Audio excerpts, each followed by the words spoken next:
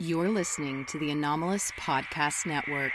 Multiple voices, one phenomenon.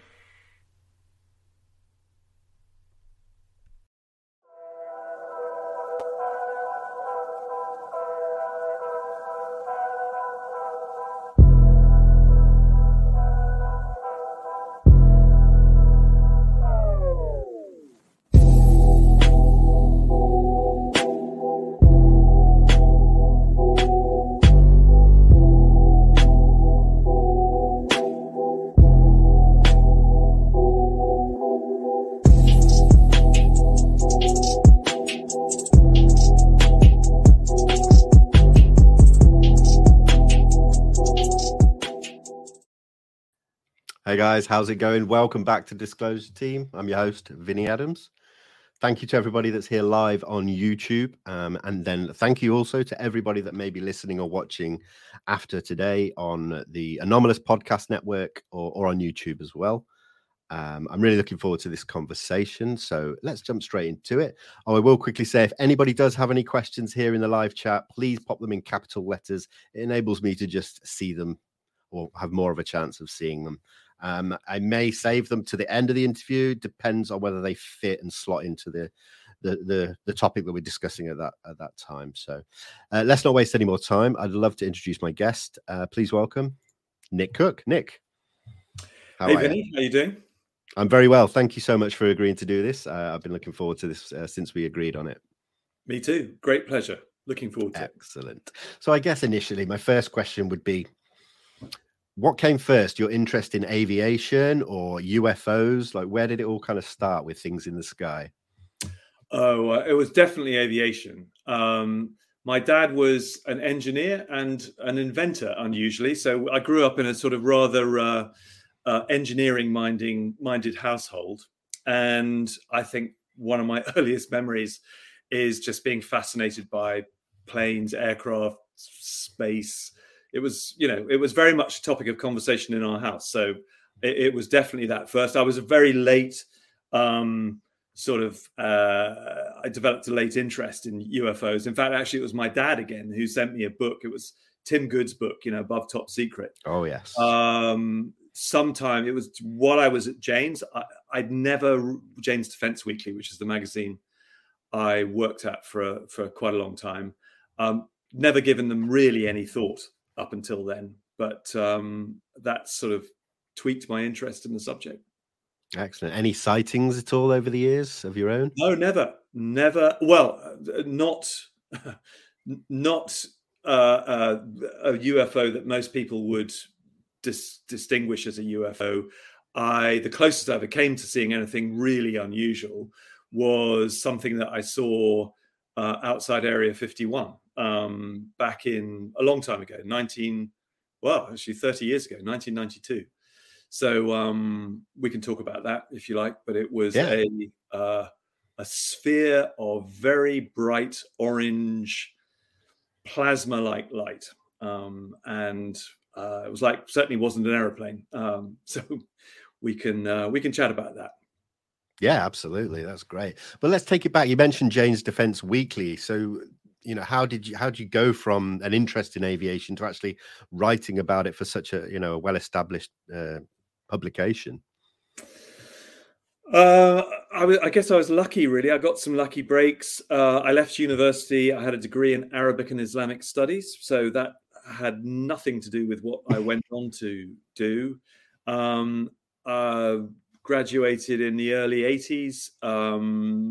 So I'm one of those people. I knew I had to go into something that would really engage me. I just, I couldn't do something unless I was passionately engaged in the subject matter. And as we've already said, I had a long-standing interest in aviation. So I thought, well, I want to do something to do with aerospace. But I didn't have an engineering degree, so that ruled me out of that. Maths is not my strong suit.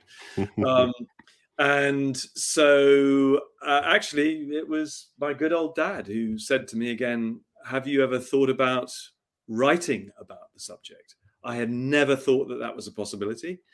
But at that point I thought, yeah, actually, that's a great idea. I like the idea of that. So at that point, I just approached a number of different magazines. In fact, once, half the battle is knowing what you want to do. And then when you know what you want to do, you can target your interest. And I relentlessly targeted a number of publications. And in the end, I got a job with a very, it's not well known at all, but it was a trade publication called Interavia. It was based in Geneva, but it had a UK office, and they gave me the job. They said, we'll give you a trial. And that was in 1983. And in 86, Jane's Defence Weekly offered me a job of a reporter. And the following year, I was given the Aerospace editor's job. And that was great because it was a real step up. That was Jane's, back in those days, certainly was quite an investigative journal. We sort of like to think we kicked down a few doors. And it was a very good, fun, solid journalistic organization to work for. Excellent, yeah.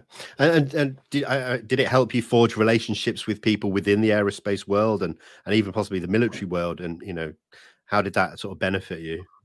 Well, it did, because a trade journal is not like a newspaper. It has this weird sort of slightly symbiotic relationship with the industry it's reporting on, and I think this is probably the same for any trade publication that reports on an industrial sector. So on the one hand, these companies will court you. They want their copy, their whatever it is that's new on their quotes radar screen to go into the publication. On the other hand, it is down to us not to kowtow or pander to them. You have to, give them a fair trial in whatever it is that they do.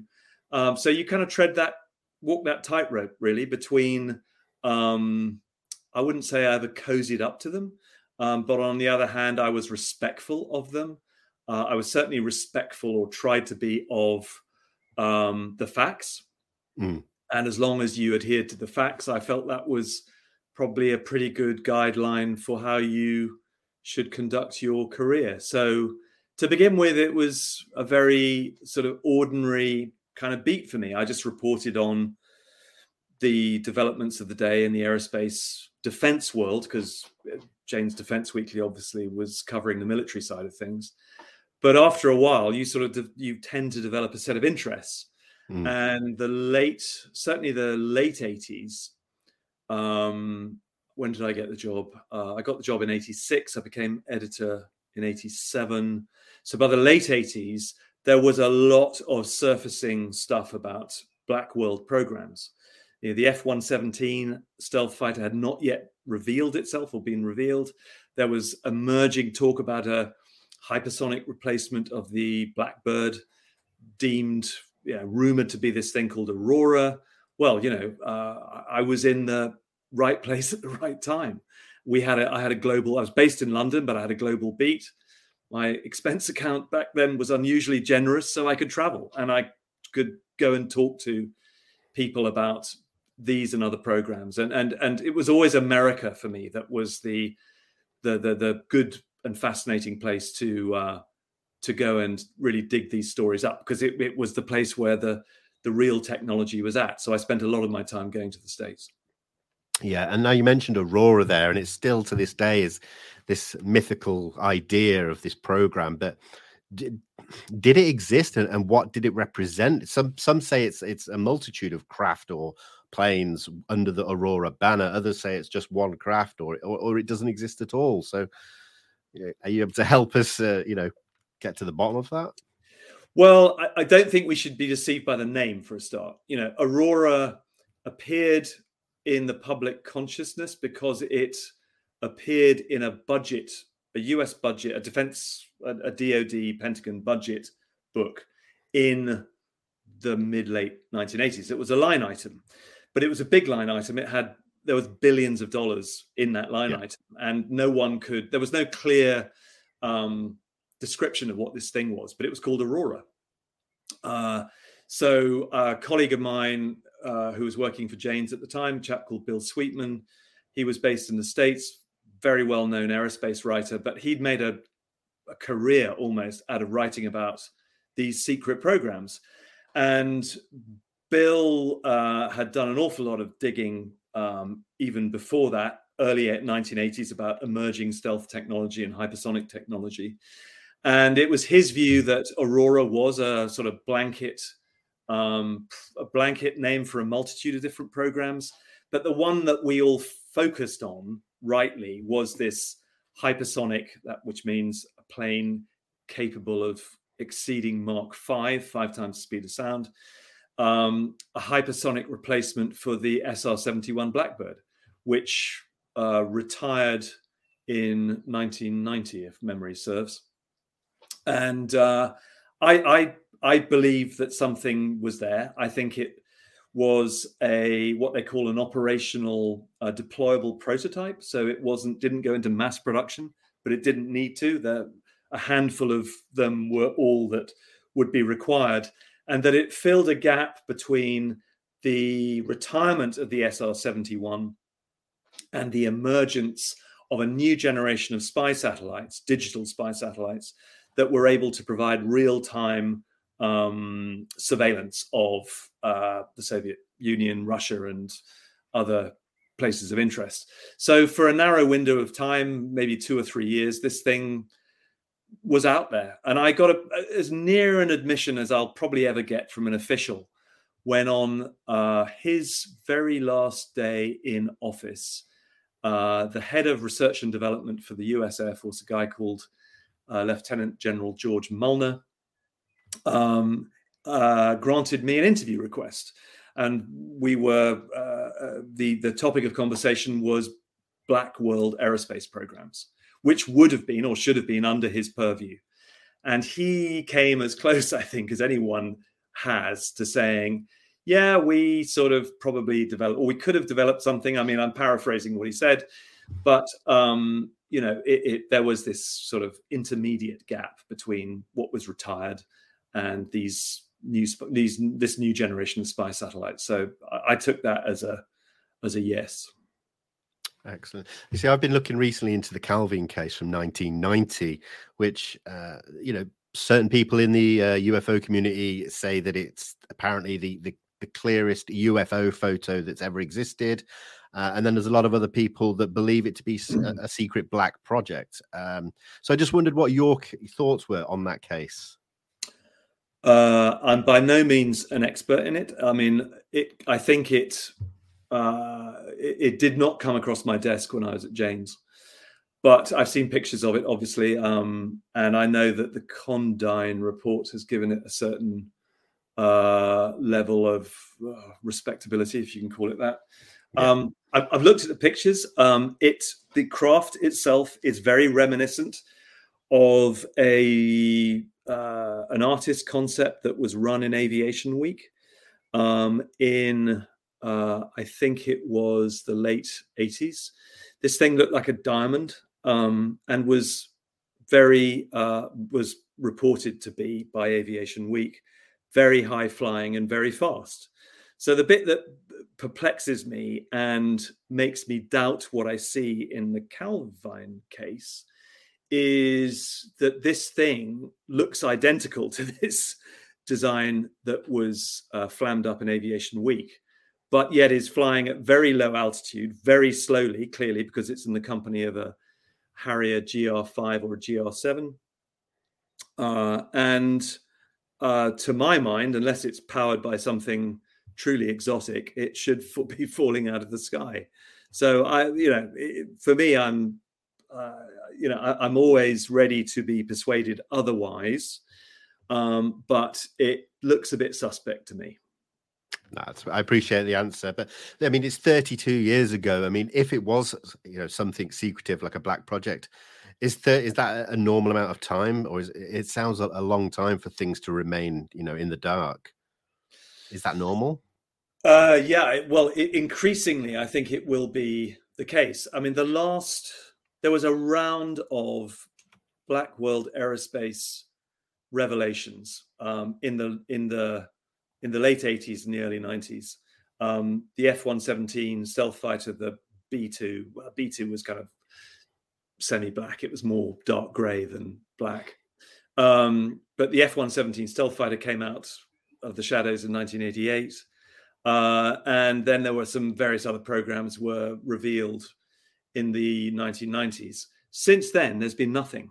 And I think there's a very good reason for that, because a lot of officials in the 1980s put their political reputations on the line when they denied absolutely that aircraft and projects like the stealth fighter existed. And then they were proven to exist. And these officials wriggled out of it by saying, well, you didn't ask me the right question. You were asking me about a stealth fighter. Well, that's not a stealth fighter. It's actually an attack aircraft. And it wasn't called the F-19. It's called the F-117. So we didn't lie. And, there it is. Well, after that, the reporter community smartened up and they asked them questions that gave these people no room for wriggle room. But as you know, Vinny, under special access program rules and waived SAPs, you can lie till the cows come home in order to protect the secret. So a bunch of other officials since then have gone on record as saying, no, there's nothing, Aurora doesn't exist, nothing like it exists. And so they are buried and kept buried for a very long time to protect those officials. And that's why I don't think you're going to see too much in the way of revelation about buried black programs until they absolutely have to. I mean, they'll be dragged kicking and screaming, metaphorically, into the light for that very reason, because people are embarrassed. They threaten to embarrass political careers, whether they are current or retired. Yeah. Now let's move on to your book, The Hunt for Zero Point, which I think was published first in 2001. And a lot of focus was on the classified world of anti-gravity technology, with focus on Igor Witkowski's claims that the Nazis developed some sort of UFO-like device. So what made you decide to go down that route with this book, and what did you discover during the process? Well, Igor Witkowski and some of the German stuff did get some attention when the book came out, and to a degree still does. But that's not why I set out to write the book. In fact, actually, in the book itself, I say that the Nazi stuff is a really annoying distraction, but I can't ignore it because it keeps on popping up. So I have to address it. And that was true. It was an annoying distraction. The real thing that I wanted to write about it stemmed from an article that came across my desk saying that the US aerospace industry had looked at and had started to develop anti-gravity technology in the late 1950s. But by the 1960s, early 1960s, there was no reference anymore to this very public discussion in the late 1950s by very reputable aerospace companies, that some of which were still are household names. Lockheed, Boeing, I think, was in there, Convair, well-known names. So I think, to begin with, God, this is really hokey, and I'm sure there's nothing in it. But I made a few calls, and I called a few people I knew in the Lockheeds and the Boeings, and I said, look, this is sort of crazy. It's a slow month. I'm just running a few checks, but this article came across my desk. It's a contemporary article from 1956. Could you check it out for me? And I had sources and contacts in. Actually, it was a very low level approach I made mostly through the public affairs organizations of these companies. And it wasn't until one of them came back to me and said, actually, we'd really rather you didn't dig into this. Wow. That I thought, well, okay. Now, if I wasn't before, but now I am, thanks very much. And actually from then on, that's the theme of the book was, I'm going to go on a journey to find out what I can find out about what I deem to be the most secret thing I could conceive of in the aerospace and defense world. And I'm doing that because through this job at Jane's Defence Weekly, which was like my passport into the world of the deeply respectable world of aerospace and defence, there were very few. I don't think there were any doors that were closed to me. I could interview, senior members of the Pentagon. I could interview senior members of the UK MOD. I could interview government ministers. So why don't I just use this opportunity, because I don't think I'm going to be in the job forever, to just ask questions about this really taboo. This is 25 years ago. So this subject where we're all talking about now, you couldn't breathe this in polite company 25 years ago for fear of being, carted off. So I kept these questions very low key, but I sort of jotted it all down, and I just said to myself, however long it takes, let's see where it goes. I wasn't intending to write a book even, but after about 7 or 8 years, I thought, God, actually, this is quite interesting, this journey. It's taken me into some very interesting areas. It's taken me into parts of NASA I didn't know existed, parts of, the skunk works I didn't know about. And I just wrote it up. And along the way, there was this, as I said, this rather annoying, persistent sort of Nazi legend that kept on popping up. So I thought, well, I've got to go and deal with that as well. But it was interesting because it opened up the world of an individual called SS General Hans Kammler, who was in charge of all Nazi Germany's secret research programs at the end of the war. And at the time I was looking into Kammler's career, which was exotic, weird, unpleasant, and extraordinary, there were many conflicting accounts of his death, and a bit like those conflicting accounts of anti-gravity stories in the late 1950s, where you've got that level of sort of pushback. You think, well, actually, there's something here. So what did happen to Hans Kammler? Where did he go? Did he do a deal with the Americans? Did he do a deal with the Russians? So it led me down that rabbit hole. And along the way, I met Igor Witkowski and came across the story of the Nazi bell and, da-da-da-da-da-da.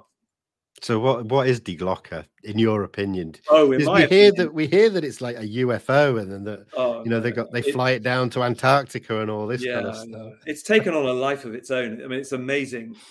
That story has really burgeoned, for me, in the Hunt for Zero Point, I say, look, this place where the bell. And I think there was something there. There was a program. There was something happening in this location, which was in southern Poland, near the city of Breslau, as it was in German days. But the site itself, which was an SS-run secret weapons site, in the middle of it is this thing that people have called the henge. I think I may have referred to it as such in the Hunt for Zero Point. But I say, this construction looks awfully like the base of a cooling tower. Doesn't look like an anti-gravity. Well, it could be an anti-gravity test rig, I suppose, and that's what Igor Witkowski conjectured it was. I said, but given this place is a very secret site, it unquestionably has links to Germany's secret nuclear program at the end of the Second World War. It is either something truly exotic along Igor's lines, or it is, I think, more likely to be part of Germany's nuclear program, to do with the separation of nuclear isotopes for a weapons program. As I said, that henge thing looks like the base of a cooling tower. You get cooling towers all over nuclear sites. And, the jury was kind of slightly out when I wrote the book 20 years ago. I'm absolutely convinced it was to do with their nuclear program today. I don't think it has anything, sadly, nothing to do with an anti-gravity program.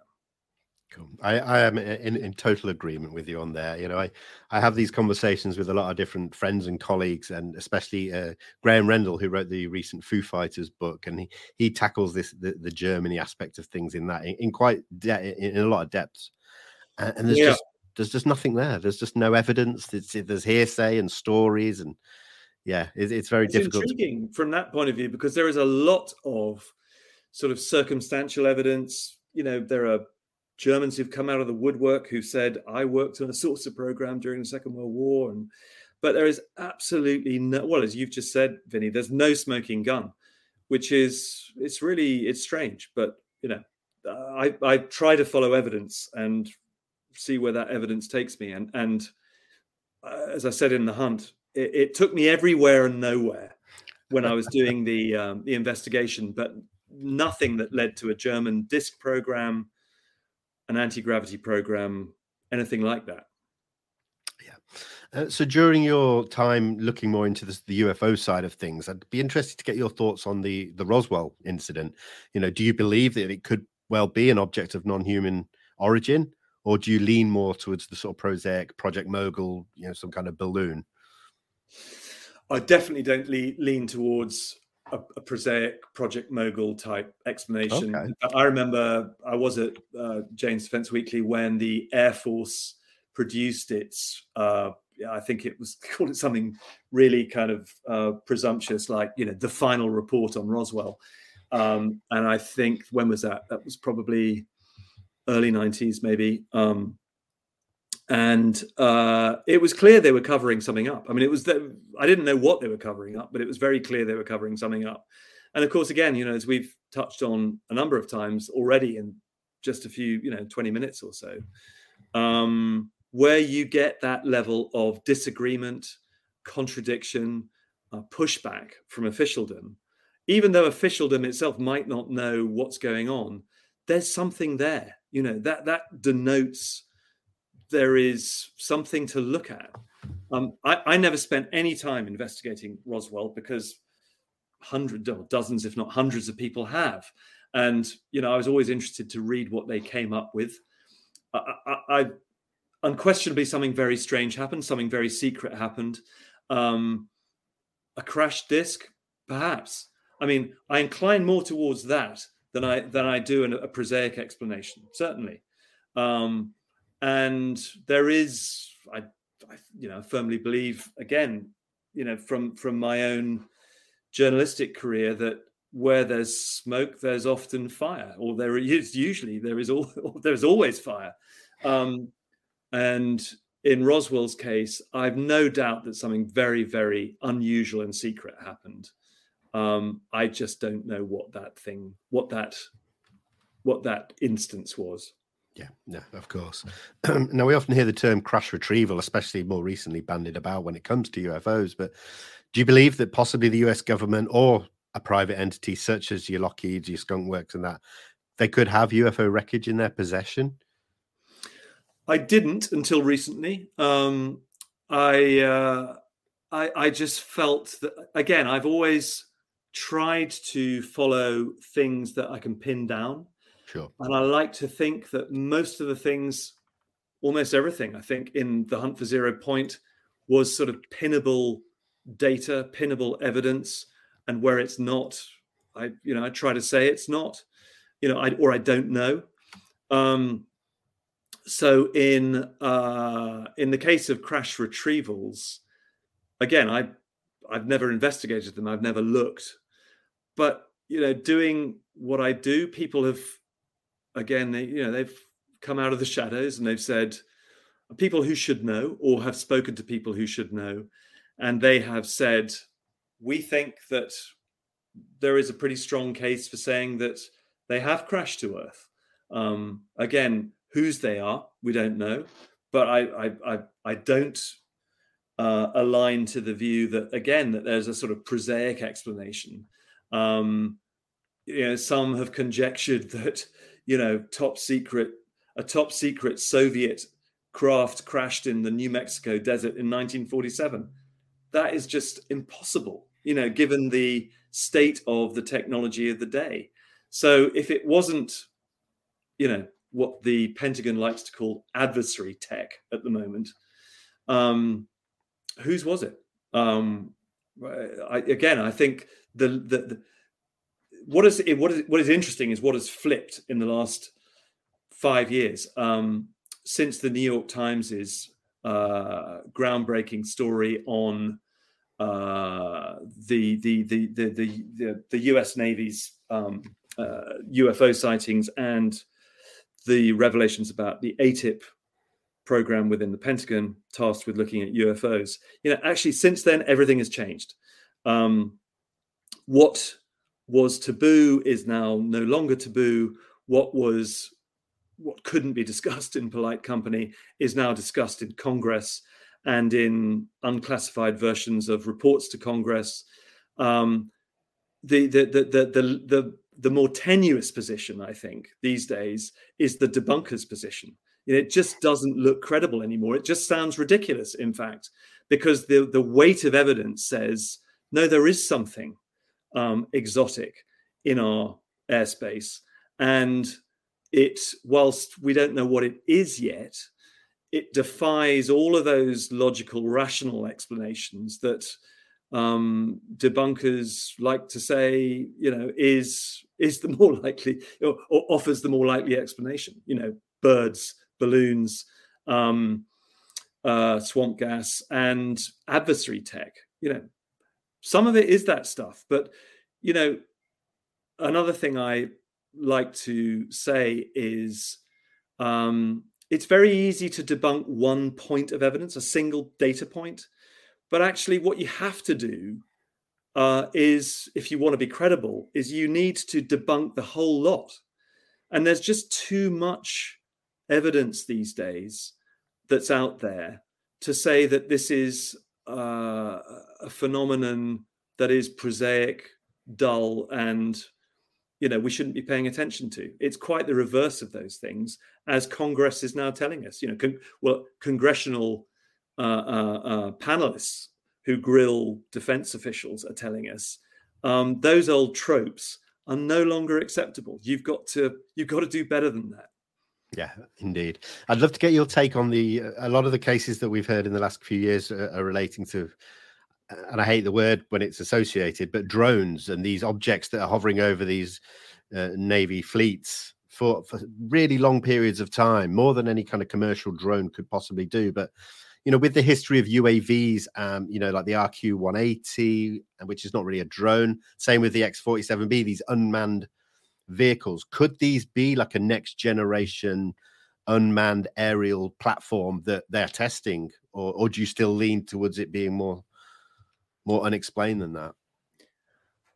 Well, I guess I fall back on the same arguments that were put forward, in the early days. Well, no, in before these, we were talking earlier about these Black World stealth programs, and there would be sightings of something in the skies, over the desert southwest of America, and people would conjecture, is it a stealth platform that's being tested that's secret, or is it something else?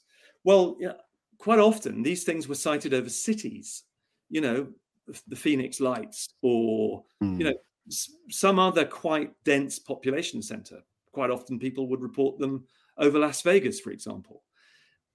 It is insanity to test a top secret aerospace vehicle over a city. It would be insanity as well to test a top secret drone against your own side. I suppose, there's probably a smidge of a possibility you might want to do that to get some kind of reaction, or test the reaction time of your, of kind of friendly adversary, if you're the Air Force and you're putting this thing up against the Navy. But it's extremely unlikely, in my view, and it's unlikely to vanishing, in my view, that you would, for example, fly a top secret drone over a nuclear installation.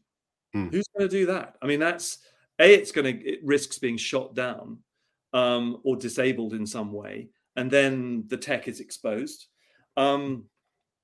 So again, whilst some of these instances may point to drone technology, again, if you look at the body of the evidence, all of it, what you're getting back from that is, a massive Question mark. It's, in fact, more than that. It's everything I know from a career in aerospace technology investigation and evaluation does not stack up against what people are reporting. So therefore, I have to think again. Prosaic explanations don't cut it. And, thank God for the New York Times again and its article, its December 2017 article, which really enabled everyone to talk about this stuff in sort of open source company. It's very liberating, and it needs to be, because if commentators are having difficulty, think what it's like for a pilot, a military pilot who comes up against one of these things, who just can't talk about it because it's taboo. Yeah, absolutely. Now, I recently had a conversation, an interview with David Marlow on Black Triangles, and he brought up the TR3B, which it's kind of the bane of my life. I forever hear that phrase bandied about when anything triangular is talked about in ufology. But he mentioned that it all comes down to the word of one man, Edgar Fouché. Did that name or phrase TR3B ever come across? Did you ever come across it in your work over the years within aerospace or military conversations? Yeah, it did, but in a wholly different context. Okay. The very first time I heard it was a designation that was pinned on a putative, if I recall rightly, reconnaissance sort of sibling of the F-117. That there was and I think again it might have been Aviation Week or a very diligent investigator down in Texas called Steve Douglas. It might have been him who had photographed an aerospace platform looking very stealthy, but was clearly very conventional. I mean, it was just flying very conventionally. That he or someone like him dubbed the TR3B. Since then, a bit like Aurora, I feel for me, it's been very unwise to get hung up on titles, because they take on a life of their own, and they come to describe, in the end, anything you want it to describe. So if you're an anti-gravity proponent, it's a TR3B, and it was built by humans. If you're a stealth aircraft proponent, it's a stealthy aircraft platform called the TR3B. So I tend to avoid those, the designations themselves. When it comes to exotic technology, propulsion technology for terrestrially designed aircraft, again, I'm back where I was at the end of The Hunt for Zero Point, and I don't want to, if anyone's still out there tempted to read it, I don't want to throw in too many spoilers, but I do say at the end of The Hunt, which is this, more than anything else, it's my journey through a sort of a dark and unfamiliar landscape, which is the world of classified aerospace development, insofar as I was able to navigate it. And at the end of the journey, I go, there's no smoking gun. I wish there were. I wish I could say I found the anti-gravity program that's buried 10 levels below the Lockheed Skunk Works, but I didn't. And I think there's some very powerful, and again, it's detailed in the book, very powerful circumstantial evidence to show that a program could exist. But did I find it? No. Found lots of other stuff, but Now, just sticking with anti-gravity, one name that I keep coming across, and there's very little information I can find, is Ning Li. Is there anything you can tell us about her work? Because it all just seems very mysterious, because it sounds like she was at the forefront of, anti-gravity studies, at least. Yeah, I met Ning Li. Wow. So let's think. I think she just made, she's in The Hunt for Zero Point. but she was very very white world then. That she was working at the University of Alabama in Huntsville, I think, close to, obviously, Huntsville is a center of rocket technology. And I didn't meet her when she was working for the university or for NASA, which she then went on to do. But she was doing some quite interesting experimentation in rapidly rotating superconductors and noticing, as did a number of other experimenters, that there were some anomalies associated with these devices, which appeared to show a reduction in gravitational pull force in the column of air, or the volume of air above the rotating superconductor, and that was on the order of sort of 3 to 5%, which, actually, when you think about it, is quite a noticeable weight drop. Lots of people tried to replicate these experiments. There was a guy in Russia called Yevgeny Podkletnov who had done similar experiments. No one could replicate them, and that was the issue. If you can't replicate someone else's experiment in a laboratory, it doesn't exist, according to science. Anyway, Ning Li was amongst that generation. We're talking mid 1990s. She then got I think in 2001 or 2, she got a contract from the DOD Redstone Arsenal in Alabama for it was about $500,000, I think. And she didn't say what it was for, but by that stage, people were beginning to get very interested in something called an impulse gravity wave generator. This was not the weight reduction thing that you saw above the superconductor. What Podkletnov and others were saying was, if you shot a very powerful jolt of electricity through that distorted gravitational field, you would get an anti-gravitational jolt, a beam, a sort of pulse of anti-gravitational force, which could be used as a weapon. And it had, I interviewed Podkletnov as well. And he was talking about experiments he'd done in Russia, which was knocking stuff over at a distance of about 1 kilometer. You scale that up and you get an anti-satellite weapon. You could knock a satellite out of its orbit. So, conjecture, was that why the Redstone Arsenal gave Ning Li a $500,000 contract, was to investigate this technology as an anti-satellite weapon? Because that was sort of what Redstone Arsenal would be charged with. I met her in 2003 at a conference called, it's achieved some notoriety since, I think it was called the MITRE Corporation High Frequency Gravity Wave Conference in McLean, Virginia, Spooksville, just outside Washington.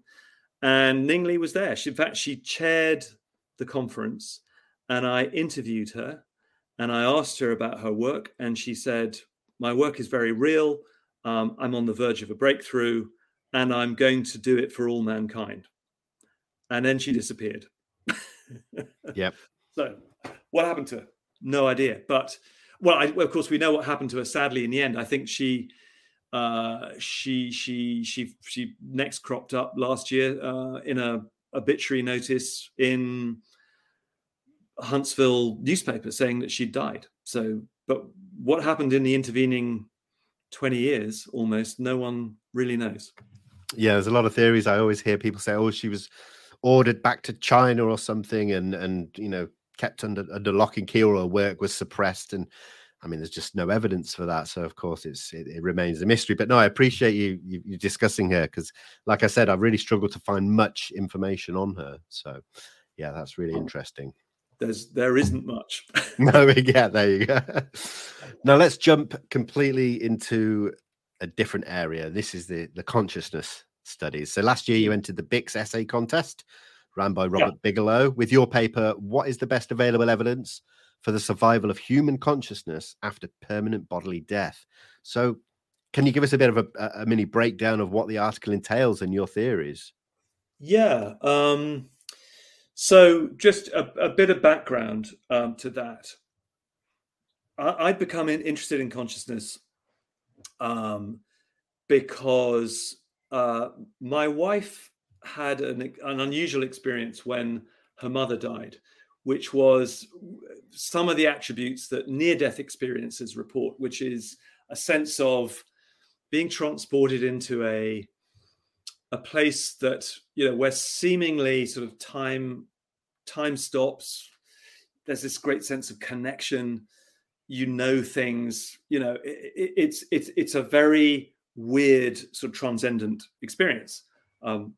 We have been married a long time. She doesn't make things up. When she told me this, and it happened at the precise moment her mum died, my curiosity was piqued. Obviously, I sort of wouldn't let it go because I wanted to know what this thing was. And I did a bit of digging and just did a bit of Googling, and it told me there was this thing called, a shared death experience, such as the one I've described, very like an NDE, a near-death experience. I sort of did a bit of digging and became intrigued enough about it actually to write a book about it, but not a non-fiction book. I wrote a thriller called The Grid, and the whole subject of consciousness formed the backdrop to The Grid. When I stopped writing The Grid, I was still very interested in the subject of consciousness. What is it that gives us our sense of self? What is it that gives us perceptual capabilities? How are we able to map our reality? How are we able to navigate our reality? These are questions that don't have answers, yet they're huge. Science doesn't have an answer to this. So I then got a really lucky break. I got a research grant that allowed me to research where I'd left off in the consciousness field. And I was able to go off and do this for about a year and a half, dedicate myself to the study of consciousness. And then, weirdly, that grant funding ended. And I thought, well, that was fun, but what do I do with this research? And then within a month or two, Robert Bigelow, known for his work in the UFO field, and Bass, Bigelow, Aerospace, Advanced Space Studies, and all the rest of it, he popped up with this competition. He launched a competition. There was at the time, I think there was $1 million or $1.5 million attached to it. It grew in the end to be a $1.8 million prize fund. And I suddenly realized that, the question that you read out, Vinny, about the survival of consciousness after permanent bodily death, I thought, crikey, I've actually investigated. I mean, I've researched this. That is part of what I'd researched for this in this consciousness study. So I thought, oh well, I'll have a crack at it. And I didn't expect to get anywhere at all. I mean, you had to pre-qualify to enter it. I think 1,300 people or thereabouts were accepted as sort of pre-qualified to enter the contest. I'd done some work with, I don't know whether the name resonates, but one of the remote viewers was called Ingo Swann. In fact, he was one of the founders of the remote viewing program. Yeah, I'd known Ingo. I'd met him several times before he died, and I latterly came to be commissioned by his family to write a biography of him. Well, wow. The biography didn't happen, but I ended up actually working with his archive, finding a couple of undiscovered Ingo manuscripts, which the family then published, but I helped to edit and put all of that together. And I was able to put that into my submission for the Bix essay as probably the only sort of qualification I had to enter this, apart from the fact I'd done some research to enter this competition. And as I say, to my enormous surprise, I found myself amongst the 29 winners, and ended up getting presented with a check at Bigelow's Aerospace facility in North Las Vegas in December last year. Amazing. What was it like being inside that building? Everyone always says, oh, I'd love to see inside. But I mean, I suppose it was a great feeling, but nothing. Well, it was interesting because, I mean, on one level, it's like, bear in mind, I've probably toured not a million aerospace facilities. I've been in hundreds, if not thousands, of aerospace factories over the course of my 20-year career. And one looks very much like another. So on the one hand, I walk into this facility and go, oh, this looks really familiar. There's a habitable space module in there. It is a regular modern aerospace facility. But on the other hand, you're pinching yourself and thinking, I know people who would give their eye teeth to get into this place. Yeah. And so from that point of view, it was fascinating and a very enjoyable evening, particularly rubbing shoulders with some of these other very worthy winners who had PhDs and MDs. And I am suffering from imposter syndrome. I'm literally thinking, what am I doing here? But it was a great privilege to have won. It's opened up some other doors. And it also, gave me some insights into the world of ufology as well, actually, because, I hadn't pre-2017, as I said, and the New York Times piece, I'd not spent a whole lot of time looking at UFOs. And I know that sounds strange because a lot of people equate The Hunt for Zero Point with a UFO book. I'd probably argue that toss, and I'd say, to me, it's not. It's the story of my hunt for exotic terrestrial technology. But by some definitions, that is a UFO book. But along the way, post 2017, when the New York Times came out with that story, I thought, well, actually, this does deserve, this phenomenon, this subject really does deserve to be looked at. And so, and I'd done some reading before that of, books by Jacques Vallée and others. I'm a great admirer of Vallée's work. I think he did some pioneering stuff. And I thought, you know what? I mean, I come from a nuts and bolts background. Was my beat. Sure. And I know so many people who've gone down the nuts and bolts road to try and decipher the UFO enigma. I thought, you know what? I'm more in the Vallée camp. I think there is a connection with consciousness. I don't know what it is, but let's start to have a look at it. So, in opening up the pure consciousness research that I'd been doing, it also gave me a sort of sideline, a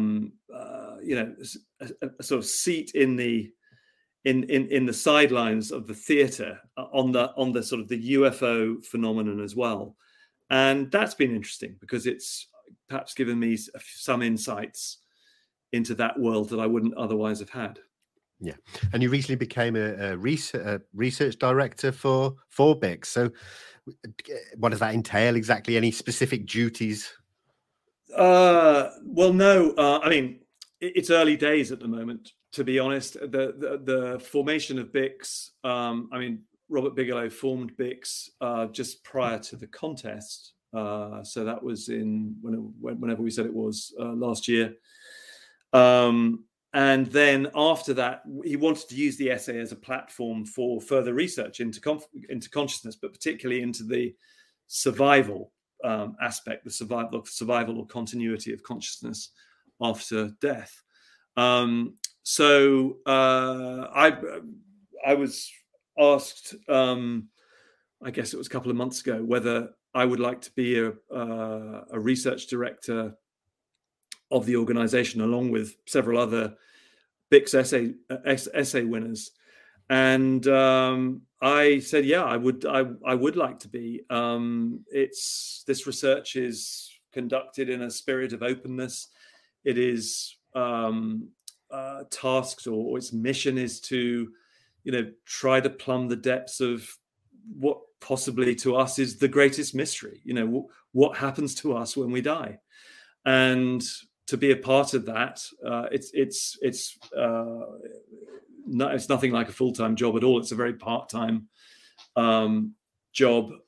Is for me very rewarding, insightful, and a privilege. So I'm enjoying the work, but we haven't got very far into it yet. Well, I mean, I suppose I should say congratulations on the essay and on the new role, but I really look forward to seeing what does come from these early days. Hopefully, it'll be something that the public will be, able to see when it's released. So yeah, really exciting stuff.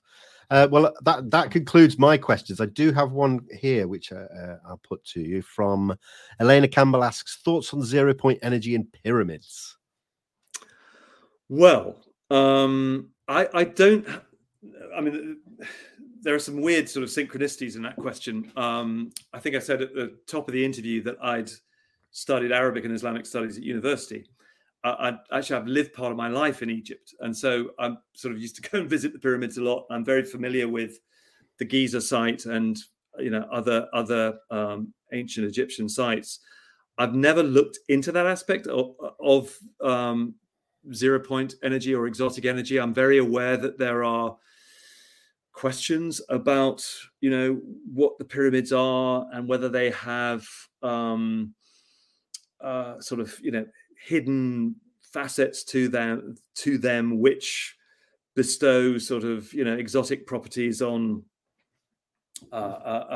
objects. But I don't know anything about it. So I'm going to have to duck that one. So thank you for the question, but I wish I knew more about it. I don't. I do know that my friend Jay Anderson has just been to Egypt and has looked, he of Project Unity, and has looked with some other people I know at some of the more exotic aspects of the pyramids and Egyptology. And I think he'd be a much better person to ask than me.